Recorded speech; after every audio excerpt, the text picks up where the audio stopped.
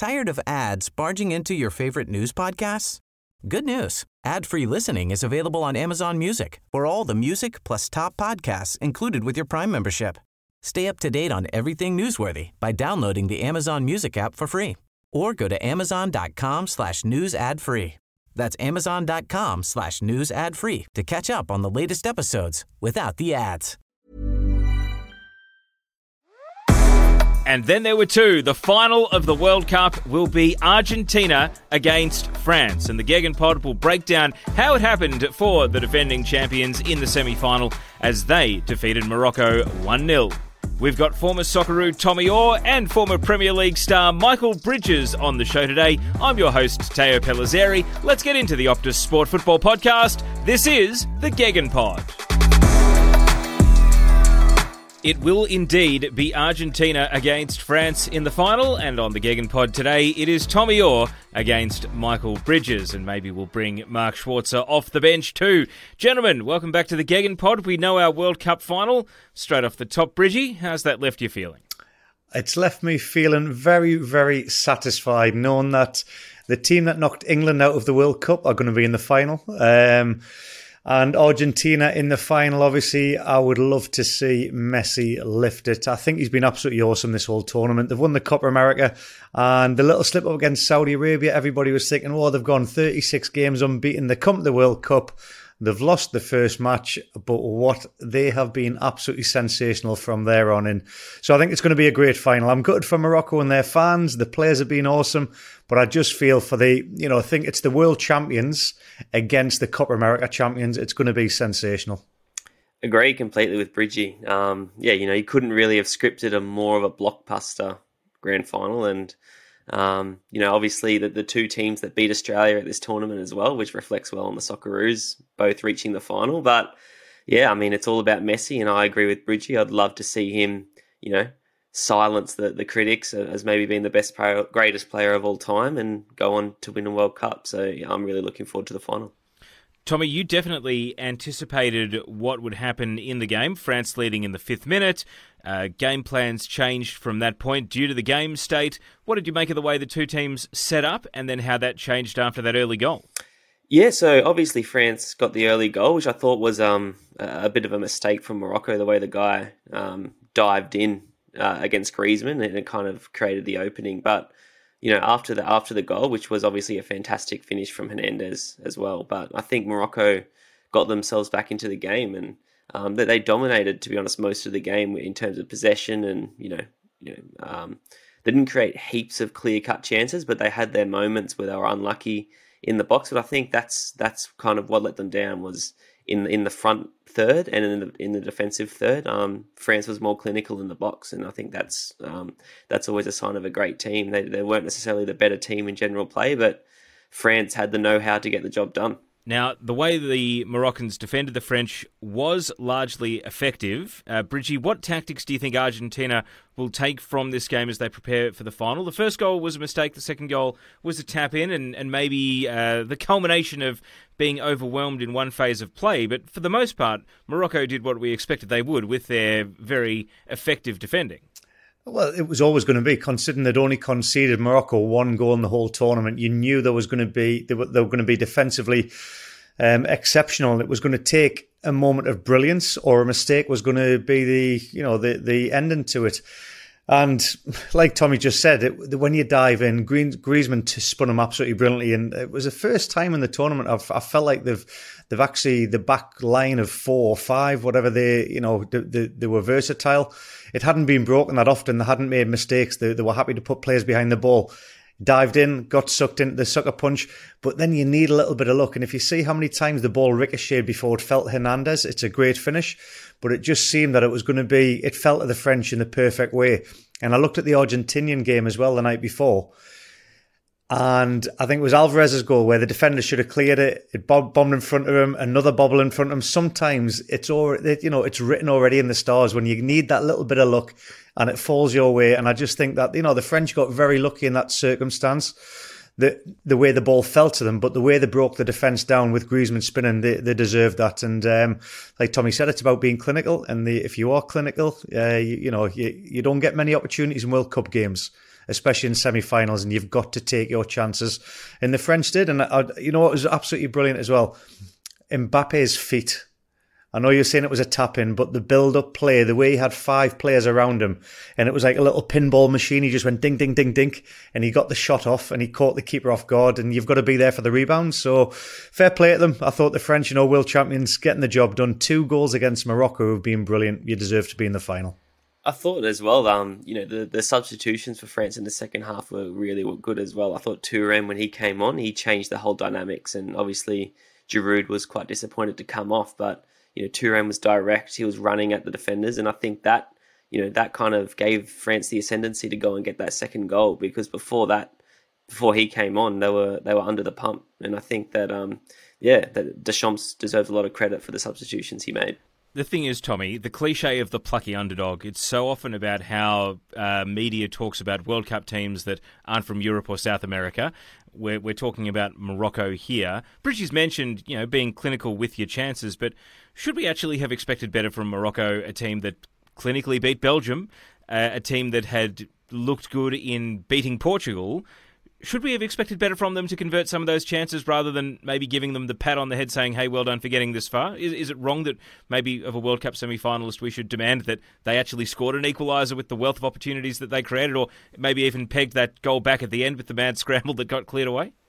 Well, I'm sure that's how they would be looking at it themselves. I think they would wish that they had their time again in a lot of moments. And I think in the second half in particular, there was 1 or 2 moments where they hesitated and they didn't get the shot away, which cost them, actually. But I think also France deserves a lot of credit, and Lloris obviously made some fantastic saves, 2 in the first half that I can remember. But I think they defended very desperately as well, and they got numbers in the box when they needed to defensively, and even the likes of Griezmann, I remember him in the second half making some clearances, which is not something that you're used to him doing. But I think that goes to show how well they defended and how desperate they were. So I think it was as much them defending desperately as it was Morocco maybe squandering some opportunities. I've got to say as well, when you think the game time, in the mannerism in which Morocco have gone about this tournament, the work ethic, the last few matches, the players were literally falling on their knees and not wanting to go off. CS had the hamstring injury that was strapped up; they didn't want to come off. I just felt going into this game that the world champions had gone through, and it's all about recovery and less minutes. And Tommy will tell you that about international football and tournament football. It's how quickly you can recover. I just felt Morocco, they just looked as if it was too much for them going into this game against the world champions, who hadn't covered as much distance as a team. They'd had a longer recovery. They hadn't gone longer in games. And I just felt that the French had the upper hand for that reason. They had more numbers on deck and they were a lot fresher. Well, Morocco had a phenomenal tournament. They beat Belgium, they eliminated Spain, and they beat Portugal. Let's go over to Qatar now and check in with Mark Schwartz. So, Schwartzy, what can nations learn from Morocco's deep run in Qatar? I thought Morocco has been absolutely outstanding from the minute they've arrived here. I think the way that they've shown unity, the way that they've performed with heart, with lack of fear, they've really taken games to their opponents. They've thoroughly deserved to be at the semi-final of a World Cup. Unfortunately, obviously, they weren't able to take it any further, but they certainly deserve to be where they are and to be playing in the playoff for third and fourth. I think once the hurt sort of subsides a little bit from losing against France, they'll understand and realise how big an accomplishment it was for Asian football, but also for this group of players, and I know they speak always very, very highly about how they're representing also not only African football, but the Arab nations. And we've noticed that very much on the ground here in Qatar, the enormous amount of support that they've received throughout this tournament. Tonight, for example, there was probably about 80-85% of the stadium was full of Moroccan fans of all different backgrounds, which was a very, very nice thing to see. Mark Schwartz there, and I'll put the same question to you two, Tommy and Bridgie. Morocco, I mean, their circumstances are certainly unique. They've got so many dual nationals, so many players who were born in, whether it was the Netherlands or France or elsewhere in continental Europe and grew up in different footballing systems, but the pull of the national identity all brought them back to this team. So there are questions over whether it's replicable for other nations to follow as an example. But what can other nations learn from Morocco's deep run? Well, I think for me, that this tournament showed that, and Morocco was probably the best example of this, but the teams that played with a great fighting spirit were the ones that often got the good results, and that kind of sums up Morocco's tournament. We know they've got sprinklings of world-class talent in, Hakimi and Ziyech and these types of players, but I thought that they were kind of the shining example of this tournament where there was so many surprising results of how the teams managed to do it. And Bridgie touched on before the energy that they play with. I think that, it's kind of shown the rest of the footballing world, not only Morocco, but this tournament, how the results have unfolded generally, that teams that are well organised and well structured are really difficult to play against, and you're always, capable of getting good results. So, Morocco, I'm sure they're disappointed after the result today, but I think they've done all of the Arabic world and, Africa extreme, they've done them amazing service. And I think that they've kind of, not put them back on the map, but given them more credibility than they probably had beforehand. I've got to say, Tommy, there's a difference between running around and having the work ethic and being like headless chucks. It's got to be organised. You've just said there, it's structured. That's what it's about. If you've got a structured team, whether it's the style of play like the Barcelona, like Man City's, where it's possession based with a purpose going forward. There's triangles all over the park. There's rotations. That takes a lot of time to get that dynamics across to your players. It was a short turnaround. This team was structured and organised, Morocco, from the back defensively. They had a counter-attacking style of play that they were going to do, and it was all about, if they knew they were so structured defensively, bearing in mind the manager had only been in, I think, 86 days prior. It just shows the work ethic with structure and some organisation and a buy-in. That is what it is all about. If you believe in that manager's direction and what you are doing, and you're basically like Tom was saying, you're flying the flag for the rest of the world. To they've gone on to be the best African team to get the semi-finals ever in history. So that's kudos to them. But it doesn't just happen. You can't just say it's work ethic. It's everything as a collective. Now, there's one incident and one player that I wanted to talk about. Sofiane Amrabat, the Fiorentina man for Morocco. The covering tackle on Kylian Mbappe, that'll be one of those highlights that gets played in all of the montages for World Cups into the future. Not least because it was on Mbappe as well, just for that. But how impressed, Bridgie, were you with how Morocco contained Mbappe, but also how impressed were you with Amrabat's tournament? He's 26, so he's in the prime of his career. You'd expect nothing less from someone of his age. And Fiorentina's not a small club by any means, but certainly a player that's done his stocks no harm. Do you know what it is? He showed class because obviously had to change position, had a little bit of to cover for the centre-halves. I thought the distance he covered, I think it was the quarter-final game, it seemed like there was three of them on the pitch. He was everywhere. It's not the first tackle he's made this tournament where I've gone, that is almost like Vinnie Jones-esque, not scared of getting a yellow card. Vinnie Jones. Vinnie Jones. Just take a bit of that. You're saying, Bridgie, that Amrabat's going to be grabbing people and putting their heads in the car door and slamming the car door on them in the future. I tell you what, it's probably the only thing he didn't do to Mbappe. It was absolutely brilliant. He did everything else to him. And when I saw Mbappe rolling around, the replay was brilliant because he's just got absolutely smashed, but fairly smashed. So he was actually one of my players of the tournament, I've got to say. If it wasn't for Messi and what he's done for Argentina with these goals, and Mbappe with his goals, obviously, for France, Amrabat has been the standout performer. Hakimi's been amazing as well from right back, but the matches you looked at, that midfield, the way he has basically shielded that defence, outstanding, and he had the capability to play out as well. I think he could be a potential to get a massive, massive move this summer after the World Cup performance he's had. Just for anyone that didn't grow up in the 90s, that's a reference to Vinnie Jones's acting career. I'm not saying that Amrabat is going to be doing that to people. Tommy, your thoughts on him?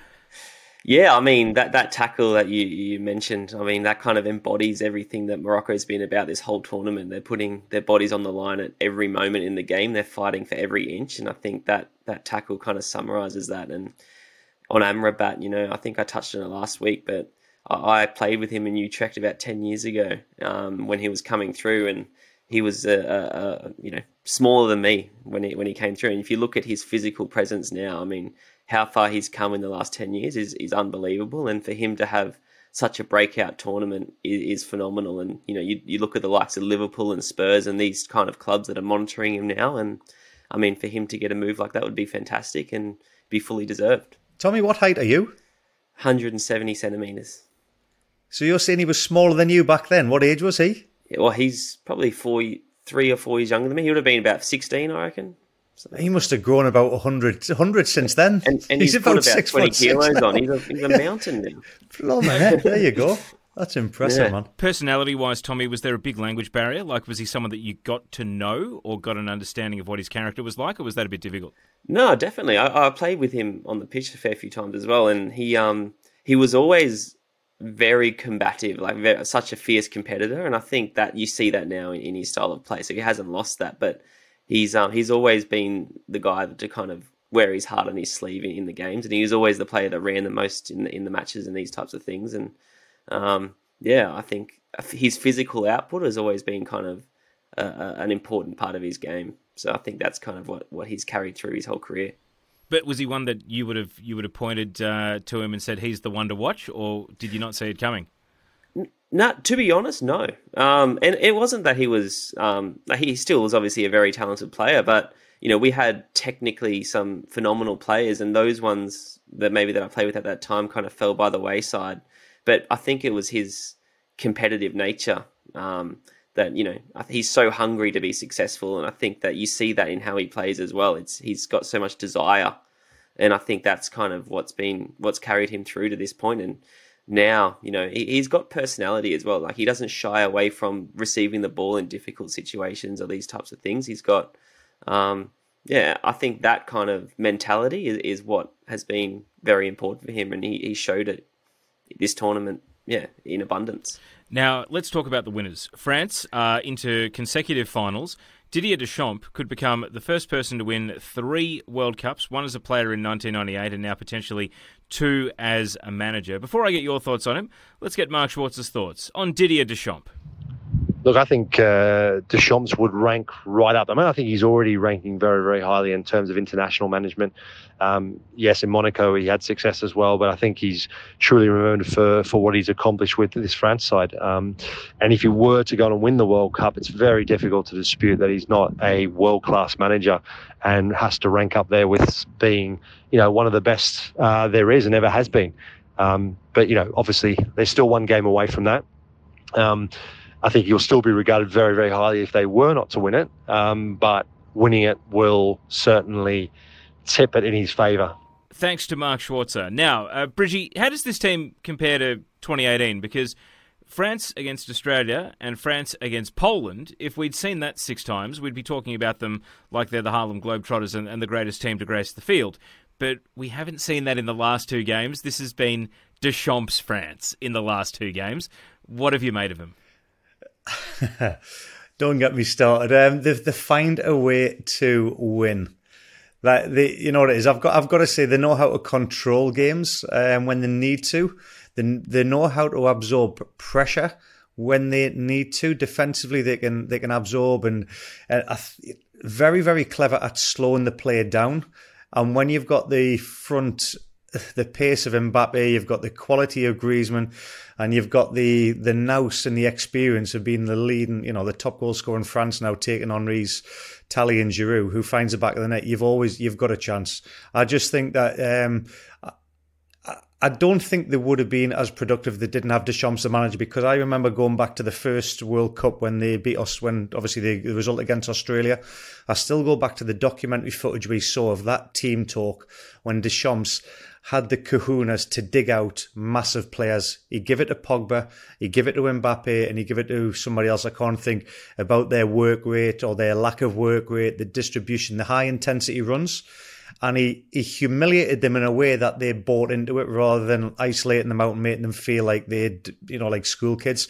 And I think that man management style has got them over the line. So I think if without Deschamps, they've got the players. I don't think they would have had the dynamics and the management to get them through it. So I'm when you've done it as a player, in Deschamps, there's a fantastic documentary just about Didier Deschamps. If any of the listeners want to get on board, I can't think what it is, but just check out Deschamps'. It's about his playing career. All the players talk about this guy as a player and how much of an organiser and a great captain, a leader he was. And there's no doubt about it why he's become the manager that he has become. And I'm saying, forget about the French players as individuals. It's a collective, and it is about Didier Deschamps mentoring these boys. Completely agree with Bridgie. I think that, they've obviously got so much talent at their disposal that, when you're looking at the top international teams, it becomes a lot about man management. And you look at some of the players they're missing in this tournament, and he's still found a way to get them to buy into what he's doing to set them up to win. And I think Bridgie used the word control before. And that's the thing, that you always feel like they're in control, whether they're defending, they're attacking. They never feel like... they're under threat. You always, exactly. And I think that you also have that feeling a little bit in club football with Real Madrid. Sometimes you feel like they're under the pump, but they'll always find a way to win. And it's a little bit the same with this French team. Deschamps, like you said, Bridgie deserves a lot of credit for that, because, a lot of coaches inherit fantastic, international squads, and they can't find a way to do what he's doing. So he definitely deserves a lot of credit. The name of that documentary, at least translated, Bridgie, is The Secrets of a Legend. So thank you very much. That is the one. It's a classic. Look for it in French. Read the subtitles. Okay. Now, on the subject of Deschamps, of course, he's French. And in the World Cup final, Lionel Scaloni is Argentine. They are national coaches from the same country as their national teams. However, there was only one foreign manager to make it out of the group stages in this tournament, and that was South Korea with Paulo Bento from Portugal. What do you make of national team managers who manage their own team, and how do they stack up against foreign coaches? It's particularly timely, Bridgie, given some of the discussions going on pertaining to your very nation, England. Yes, this is huge at this moment. Obviously, Southgate is debating whether he would like to take it on. He's having a little bit of garden leave at the moment to talk about his future. I think the FA would love it if he did stay on. I don't think it's their decision to make. I think they're going to leave it up to Gareth Southgate. However, there has been a lot of media speculation. There's a certain Jamie Carragher over here who's fantastic at what he does with the commentary, and he was a great player. Me and Jamie, obviously, when we see each other, always catch up. We used to be in the same England under 18s and 21s together. He's a character. However, he's come out with the comment to say that the next English manager must be English. And you'll love this one, because Sam Allardyce has actually come out today and also said that he reckons that the next English manager should be English. Now, I think Sam's voting for himself there. He's trying to get himself a gig. And, there's been quite a lot of speculation over this. Do you know what it is? I don't care who the next England manager is or what nationality he is, whether it's Gareth Southgate or whether it's Eddie Howe or somebody from a foreign country. The thing that I believe you must be able to do is speak the language. I think that's a huge thing. And I remember speaking to Graham Arnold about when he had a crack overseas, and the other one was obviously Ange Postecoglou, who had great success in Japan with Marinos. You've got to find a way to have key words and messages to get across to the players when you don't speak the language. I don't think you can have that at international level. As long as you can speak the English language, which most managers can now. When you do the pro diploma, you need to have a second language to be able to speak. So I just think it's rubbish saying that you need to have an English manager in charge. The thing with the French, they've got somebody that's won the World Cup as a player, right? England don't have anybody that's won the World Cup as a player anymore. There's not many can go into that managerial role now. So we're looking for this. We need to find something. So I do hope Southgate stays on. I've got to say that. I really do. Because I think from everybody that I've spoken to over here that has an affiliation with England itself, at the setup with youth level, with coaching and some of the players, they really like this guy and they like what he's all about. Yes, he hasn't won, but he's been one of the most successful. But again, some of the comments, I honestly don't care, Theo, whether you can't say that the manager must be English, because I think that's rubbish. When you think that Jurgen Klopp's are out, Pochettino, you've got Pep Guardiola, please do me a favour. Like it's just such a, especially in the day and age that we are living in, you cannot isolate your nation to be like that. To be fair, Bridgie, Bobby Charlton's still with us. He's just 85, so I don't think he's going to be getting. I didn't say they were all gone. What I said was that they're all very old and incapable of going on to coach a team. Let's not wish them away so early. Now, Tommy, same question to you. How different do you think the dynamic would have been at the World Cups you went to when you had Pim Verbeek for one, Ange Postecoglou for the other? How important is having a national manager that is from that nation? Yeah, I think I agree with Bridgie. I don't think it should be a rule per se, because we've seen historically how well Pim Verbeek and Gus Hiddink did in that period with the Socceroos. I think that the big thing is that the coach needs to come in and understand the player's mindset, the culture, and be able to kind of tap in and galvanize the squad, because getting buy-in, like Bridgie mentioned, that's the big challenge for a coach. And if they can do that, then there's every chance they'll be successful. And obviously having an appreciation for the culture is an advantage. But, the top managers in the world that Bridgie just mentioned, you would back them to do that with any nation probably. So I think that where they're from is a little bit irrelevant, but it in some situations, it definitely doesn't hurt. I would like to think that it's what Tommy's just said there. You need to understand the culture of the nation that you are taking charge of if you are a foreign manager. And that's why I talk about the players that are in the Premier League at the moment with Klopp and Pep Guardiola, Pochettino's being there. They understand the culture. They know what it is about. So it's an easy transformation for them to speak the language. So I don't know how people can say it's got to be an English manager. It doesn't. I wouldn't like to see somebody come from Japan or from America to come and take charge of the English national team that hadn't experienced the English culture or dealt with a football team in England. I would like to think that they've got some nous about that to understand the dynamics of the culture and the way that the players would embrace it. Now, this is potentially semantics, but Walid Regraoui, the Moroccan manager, born in France, played his entire professional career in either France or Spain, finished his professional career at the age of 34 in Morocco, and then coached in Morocco, coached in Qatar, and then back to Morocco with Wydad Casablanca, which is where he then ascended to the Morocco national team, having only come in recently. Now, yes, he is Moroccan, but he's French-born. He's played his entire professional career in France, and some of his managerial experience has now been in Morocco. I mean, how blurred is the line here, Tommy, to say, yes, he's a Moroccan manager, yes, he's got them to the semi-final, but are we not effectively looking here at a dual national coach in some respects? Yeah, for sure. I mean, I think that it goes back to what I said before. Where he's from is almost irrelevant. It's that he understands what the players, culturally, how they operate.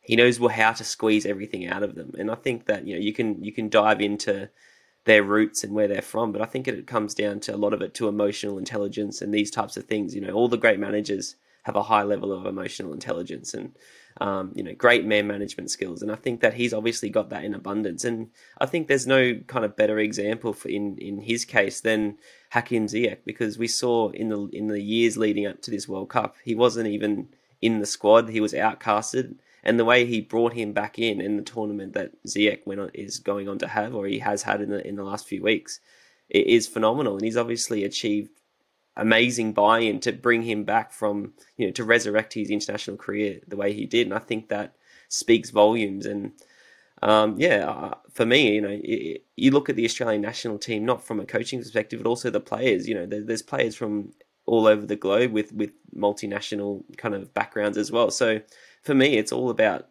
achieving buy-in, and I think that's what he's done extremely well. Tommy, can you do me a favour, mate? Can you just do a whole Optus Sport journalism segment on that word, or them two words you've used? Which word? Emotional intelligence? Emotional intelligence, because I've got to say, there is a lot of coaches, well, I'm not going to say a lot of coaches, there's a few coaches in Australia that I have worked under that need to read and listen to what you've just said there, mate, because it is a massive issue in Australia. Oh, I've had similar experiences, to be honest, because, I think in the UK, there's much more emphasis put on keeping the players happy, because if you're a professional footballer, you've obviously got to that level for a reason. You're obviously talented, and a lot of it's down to man management skills. And I think in Australia, not every coach, of course, but there a lot of times it can be a little bit of a school teacher mentality where it's a dictatorship. When you're not working with the players, it's against the players. It's either a dictatorship or you're treated like a piece of shit. That's the bottom line, mate. Yeah. Well, I mean, before we get Mark Schwartz's thoughts on foreign coaches, I suppose with how it pertains to Australia, we're a country where everyone is from somewhere to an extent. So, Tommy, I mean, is Regragui's example one that Australia can learn from in that respect with regards to dual nationals? I mean, potentially, but I think that, the best kind of candidate for the job, if Graham Arnold, for example, was to move on, we saw what a fantastic job he did. I mean, for me, looking at the next Socceroos coach, there probably isn't any reason to look overseas at this point in time, because we've seen how well Australian managers are doing all over the world. You've seen Kevin Muscat. I think that we don't have the Australian coaches aren't necessarily getting the credit they deserve, but historically so. But now they finally kind of are. And if we had to appoint a new manager, I don't think there's any need for us to look overseas. But there's no reason to be to make a rule where we can only look in Australia, because that would just be ignorant, because you never know what possibilities can come up. And if there's a top level coach that becomes available, then of course you have to consider it if he's a foreigner. So for me, there's no rules when it comes to this kind of thing. I think it's more just a case by case basis and who's going to be the best fit. Well, let's get Mark Schwartz's thoughts now on foreign coaches and how they've fared at this World Cup and how they pertain to national team success. I think the foreign manager debate is always a really, really interesting one. Look, for me, it all comes down to personality. It all comes down to the individual, how much of a commitment they show towards that country, how much they embed themselves within the country, within the culture, within understanding football culture, the people, the mentality, and how much work they really put into it. It's not just about playing the football, but it's also about understanding the culture and the identity of their football players of each of the countries. I can understand why England have been down the foreign managers route before and they've had limited success. And probably one of the biggest criticism is that lack of understanding of culture and the identity of players and the name itself, what it means to represent your country. And I think as a foreigner, it's very, very difficult to know and feel the same way. If you are a local, I think you're born into it, you grew up in it, and you understand it through and through. So there's no surprise also that we see fewer and fewer foreign managers, and when we do, they have less success. They tend to have less success than the ones from their own countries. We saw it again with Australia. Graham Arnold did it. I thought, I've said it before many times since the World Cup has ended for Australia, that he did an incredible job, a remarkable job, and actually I think a lot of people have had to eat their words because of how good he's performed. I certainly have to hold my hand up and say that massively overachieved from my expectations, and being around the squad, having seen how Graham Arnold has worked and how the players have responded and how much respect they have for the manager, it's not a fluke. It's something that he's worked incredibly hard to do, and he has to receive an enormous amount of credit for it. And I ideally would love to see another Australian manager take the Socceroos further, if it's not going to be Graham Arnold. But I don't think it has to be. But again, I'll go back to, it has to be the right appointment. It has to be somebody that is prepared to live and breathe and understand the football culture, the Australian mentality.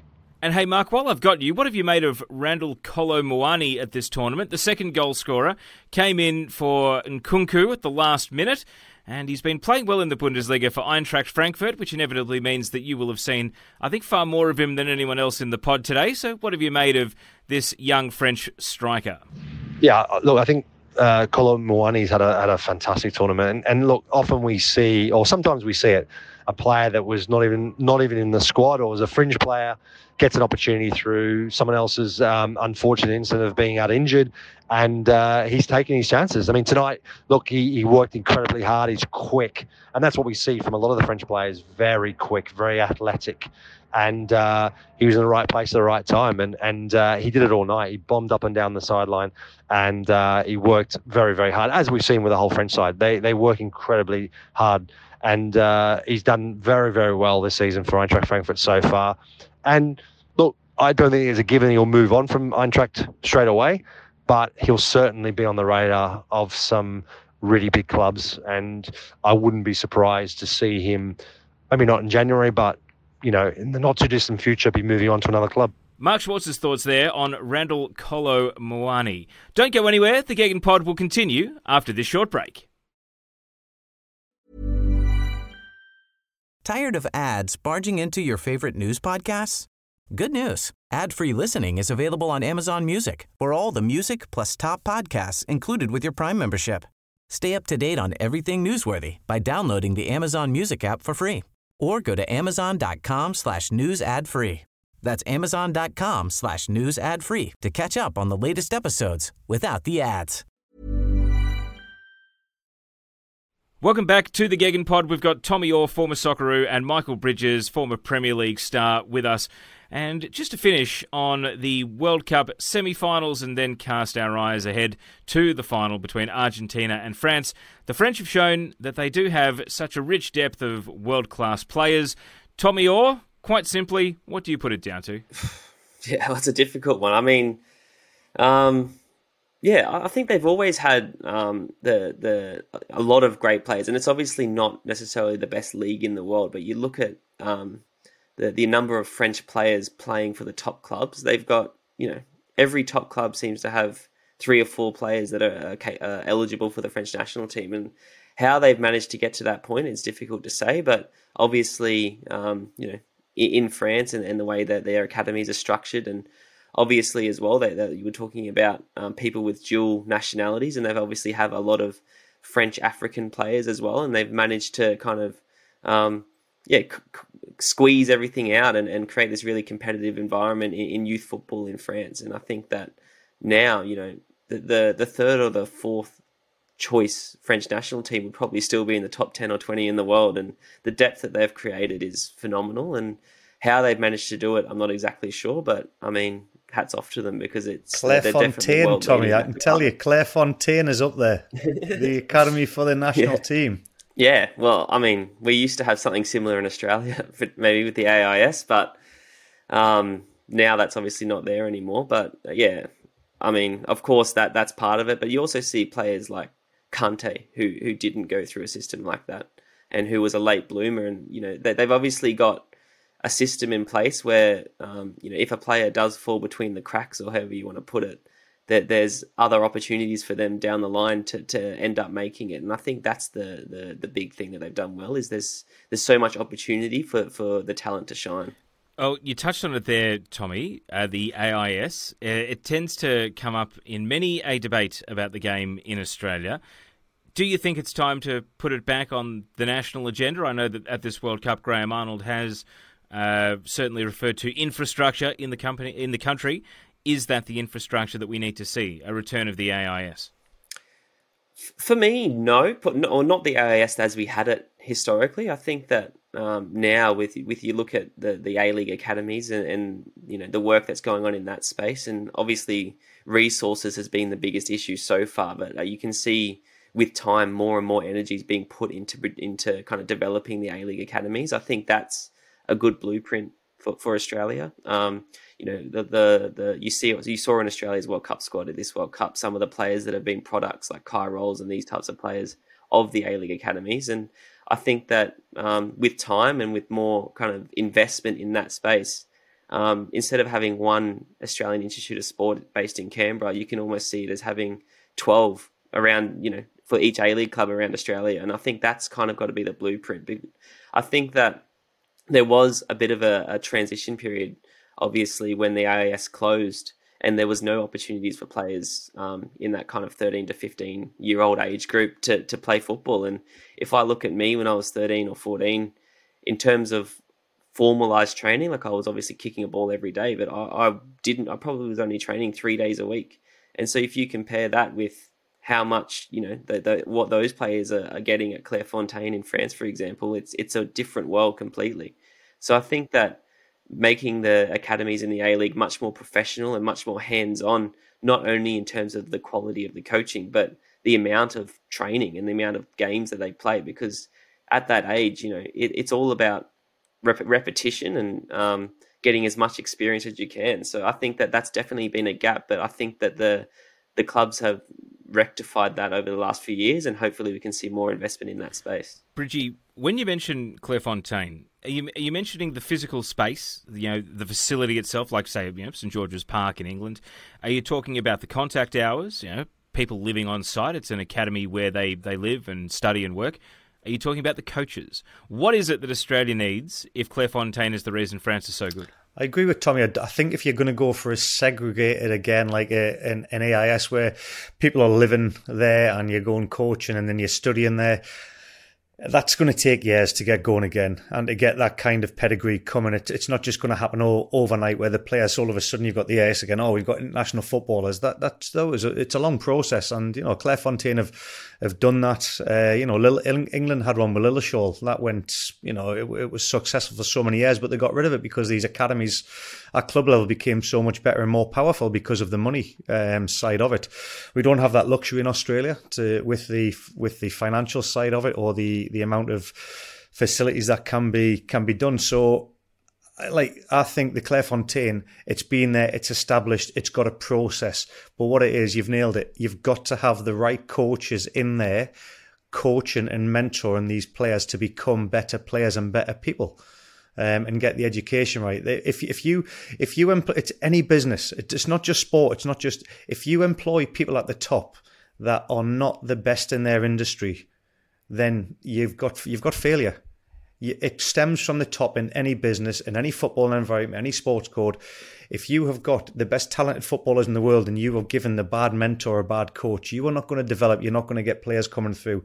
If you get the best people in place to get the right principles across and the dynamics and structure it correct, you've got every chance of success on the field, off the field, and in business. And it's the same all around the world. You've got to, so for me, the academies at the football clubs, like Tommy said, they're trying to do it in the best possible way that they can, but you've got to have the coaches in there that are going to get the best out of the players, and they've got to be paid their worth for their time. I know a lot of coaches that have gone for youth team jobs in Australia, and the money that is on offer for the amount of time and effort and work that you put in, not that you've got to put in, that you want to put in, it's peanuts, and they can't afford to do it. They've got to get other jobs to sustain that. So there's got to be a fundamental change there as well if you want to employ the best coaches. Hey, Bridgie, you might remember this because I do think it crosses over with your time here. Tommy, you may recall it too. In 2013, Romeo Jozak, the Croatian coach who was at the time the head of the Dinamo Zagreb Academy and then went on to become the TD of Croatia from 2013 to 17. What happened to Croatia in the 2 World Cups after that period, I wonder? But he came out here to Australia sort of on a fact-finding mission. And when you talk about the right people, Bridgie, rather than headhunting the next Socceroos coach, is it actually headhunting the next Romeo Jozak? And that's the sort of person that we need to be targeting to head up, say, whatever Australia's Clairefontaine may be. Without a shadow of a doubt, you can't have your blinkers on and say it's a certain mould or a certain thing. I think a lot of the ASS, I don't want to go on about it, but when it came in, I think the AIS fell through when they went for the Dutch curriculum. And then obviously when it went over to, it was handed over to the FA, obviously with the funding issue and things like that. I think the best time in the AS was about in the 90s. Am I correct? The best potential of lads came through from there in that era. And they kind of went in a different direction, and that is wrong. So it's like you've just said there, it doesn't matter where the coaches are from. Everybody's got different ideas about football. If you're a good person and you've got the right values and the right morals, and you know that you can coach and you understand the game of football, and you can get that message across to the players to make them become better people, better players, and they've got to enjoy it. They cannot be brainwashed and become boring, because then you fall out with the love of the game. So there's a lot of things, and it comes down to, at the end of the day, I'll never forget the coaches that I played under at youth team level for certain clubs. The ones you remember were the amazing guys that let you get on with it, but they give you values on and off the field. And they always, the ones that, the first people that you will ring to say thank you very much when I made my debut, when I got my first goal, and you stay in contact with them people. There's other coaches at them levels where you look back and you think, my God, how were they in football? Let's get Mark Schwartz's thoughts on this as well. It would be remiss of us not to. Mark Schwarzer, coming off the long run, thoughts on Australian player development?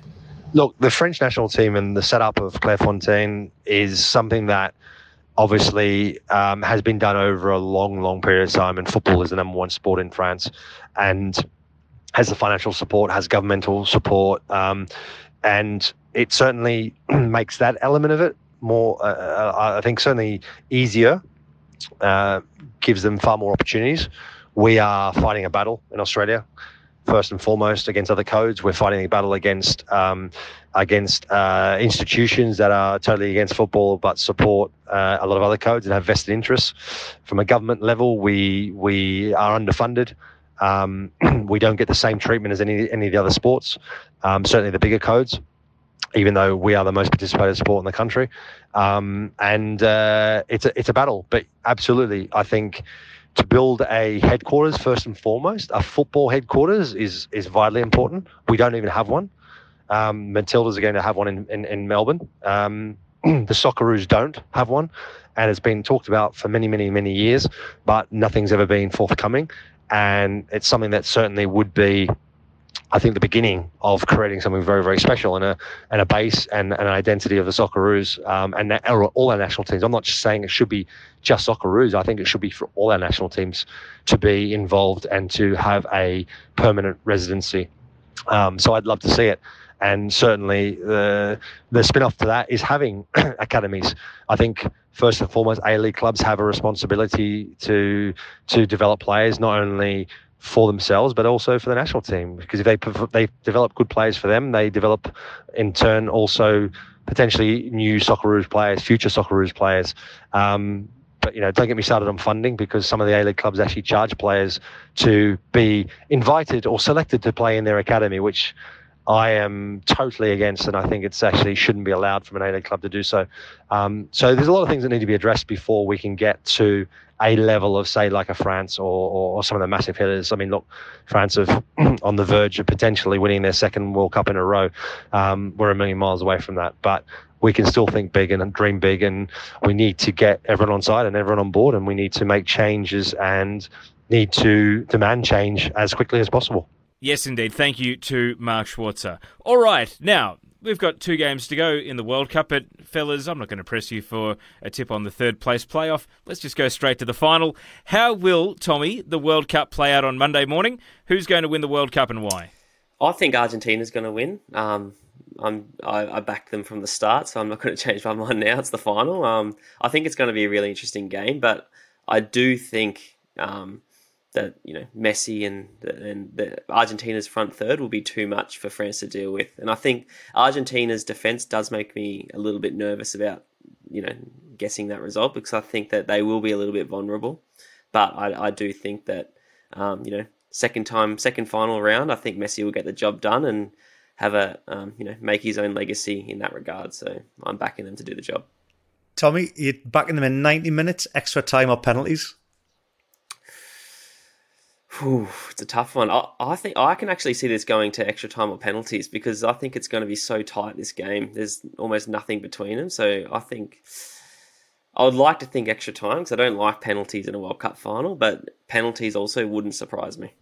Interesting. I'm gonna go with you here, because I want the fairy tale ending for Messi. I would love this to be. It's been his tournament. He's gonna. Hopefully he'll get a goal. Is it him and Mbappe are level on 5? Am I correct there, or am I wrong? Correct, yes. 5 each. I'd love to see Messi get the goal, even though I went for Mbappe to be the top scorer in our predictors. But I'm going to swallow humble pie. Messi to get a goal, Messi to lift the World Cup, Messi to get player of the tournament, and Messi to say, there you go, I am the greatest player of all time. I am the GOAT. See you later. And just absolutely lift the World Cup above his head and then do a mic drop and just say, enough's enough, lads. I rest my case. That's what I want to see happen. And Tommy, I don't even need to ask you, because you have held firm with Messi to win both the Golden Boot and the Golden Ball all the way. Did you predict that, did you? I did. Yeah, that's why you get paid the big bucks, man. It's the only thing I've got right this whole tournament, to be fair, potentially. But no, I mean, whatever happens, I think that for me, he's still probably a very good chance to win player of the tournament. But yeah, it would be fantastic. I think a fitting way for him to end his international career is to go out the way Bridgie just mentioned, with all the personal and team accolades that he could win in the tournament, to win them all. That would be amazing. And if he does, where does he rate for you? For me, regardless of what happens, he's the best of all time. Well, one last question before I wish you a good day. Bridgie, where are you watching the final? Where am I watching the final? I've got my Christmas jumper on here tonight because we've had our local pub in England. We've had our Christmas pub quiz. So I was watching the semi-final in there with family and friends. We will be doing exactly the same. It's on a Sunday evening, so I will have just filled my big belly full of Sunday roast English dinner, followed by the World Cup final with a few pints with the family, and just looking forward to seeing Messi lift the trophy, lift the World Cup. And Tommy, it's a 2 a.m. kickoff here in Australia, so you're going to be rolling over in bed and watching it on your phone with one eye open, or do you have something special planned for the World Cup final? No, I think I'll be on the Gold Coast, ready for the Christmas holidays. You'll still be out. I'll be, yeah.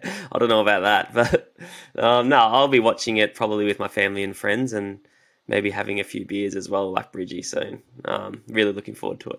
Yes, a big thank you to Michael Bridges, Tommy Orr, and also Mark Schwarzer, our man on the ground over in Qatar. Don't forget, the Gegen Pod still has the World Cup final edition to come, and then we get back into the Premier League, La Liga, and all the football that you get live and exclusive on Optus Sport. So make sure you hit subscribe and rate us 5 stars wherever you get your podcasts. If the World Cup is not enough of a football fix for you, the WSL continues live and exclusive on Optus Sport as well. I've been your host, Teo Pellizzeri. Thank you for your company today on the Optus Sport Football Podcast. This was the Gegen Pod.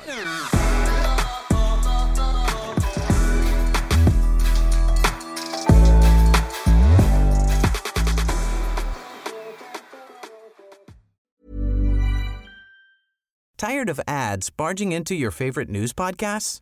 Good news. Ad-free listening is available on Amazon Music for all the music plus top podcasts included with your Prime membership.